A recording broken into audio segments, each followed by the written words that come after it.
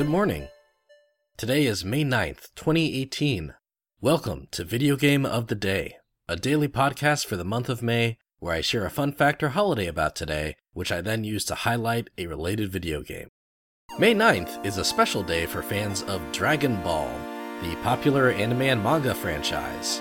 Even if you're not really an anime person, you probably know about Dragon Ball Z, the anime about a man named Goku shooting lasers at a bunch of evil people trying to destroy the Earth, each of them more powerful than the last.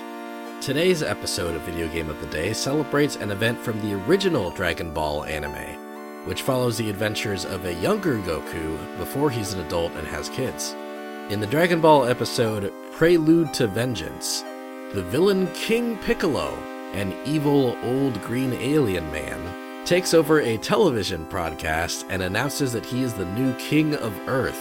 He does this on May 9th, and during his broadcast he says, "Therefore, every May 9th will be celebrated as Piccolo Day."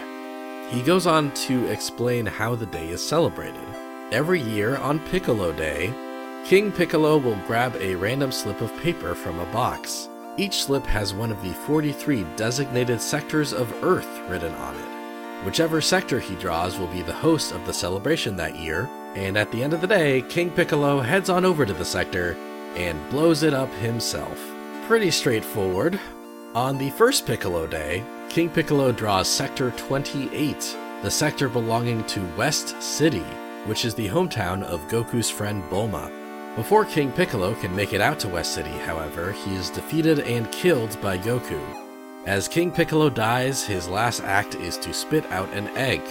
The egg hatches into his son, Piccolo Jr., who you might know as the Piccolo who ends up befriending Goku and raising Goku's son in Dragon Ball Z. This means that Piccolo Day is also Piccolo's birthday. How appropriate! Back in real life, May 9th is also observed as a holiday in Japan, but they call it Goku Day instead of Piccolo Day, probably to honor the day Goku saved the Earth before King Piccolo could wreck stuff. There are over 50 video games out there based on Dragon Ball, and they've covered a wide range of genres, from platformers to RPGs to collectible card games. The most popular genre for the franchise is, of course, fighting games. Dragon Ball fits the fighting game genre perfectly with its huge cast of characters, each with their own unique special moves. I've decided to examine the most recent of these fighting games, which had so much success and generated so much excitement that it essentially buried another game in the same genre alive. The video game of the day is Dragon Ball FighterZ. Dragon Ball FighterZ was just released earlier this year, January 26, and it's a 3 vs 3 fighting game. The thing that sets Dragon Ball FighterZ apart from the many other fighting games based on Dragon Ball is that most Dragon Ball fighting games up to this point were meant for casual play.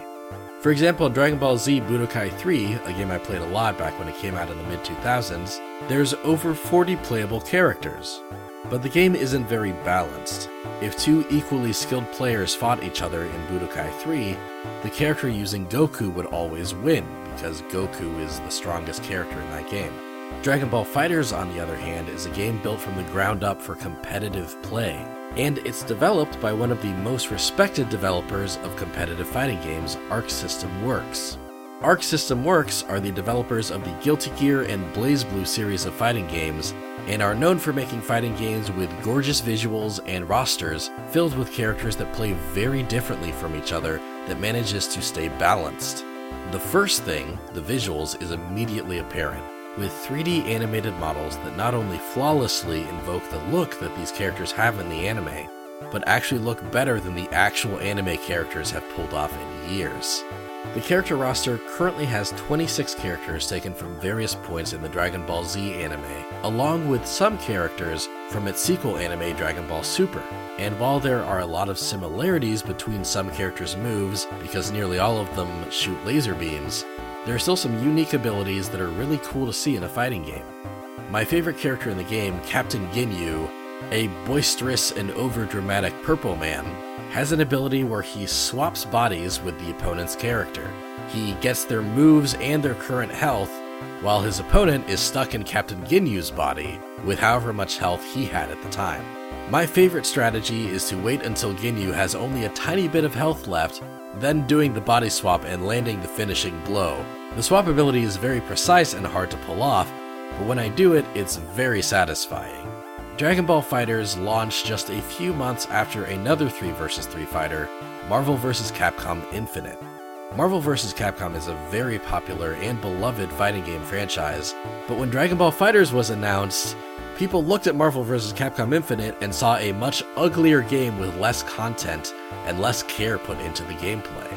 Marvel vs. Capcom Infinite is currently the worst-selling game in its franchise, and is the first Marvel vs. Capcom game to not be featured at EVO, the most prolific tournament in the fighting game community. You know which game is at EVO this year instead of Infinite? The Dragon Ball FighterZ. I think Dragon Ball FighterZ is an incredibly impressive fighting game that's fun for casual and competitive players alike. And although I wish the game had more roster variety, because about half the roster is men with spiky blonde hair, it does excite me for what kind of anime fighting games Arc System Works could make next. I would love a Naruto FighterZ by this team. And that's the video game of the day. I'm Daniel Thorson, and I'll be doing this every weekday in May.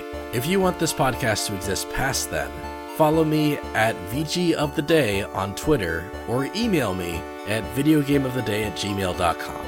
You can also listen to my other podcasts if you like. Play This, where my friend Max and I recommend video games to each other and discuss them in heavy detail, and A Smashing Theory, where my friend Sean and I predict the roster of the next Smash Bros. Game. You can find them both on Google Play, iTunes, SoundCloud, Stitcher, and several other podcast apps. The beautiful music you hear behind my voice is by my Smashing Theory co-host, Sean Francis, and the excellent logo was made by the incredibly talented Kessie Rillanicki. I'll see you tomorrow, May 10th, and until then, Kame, Hame, Ha.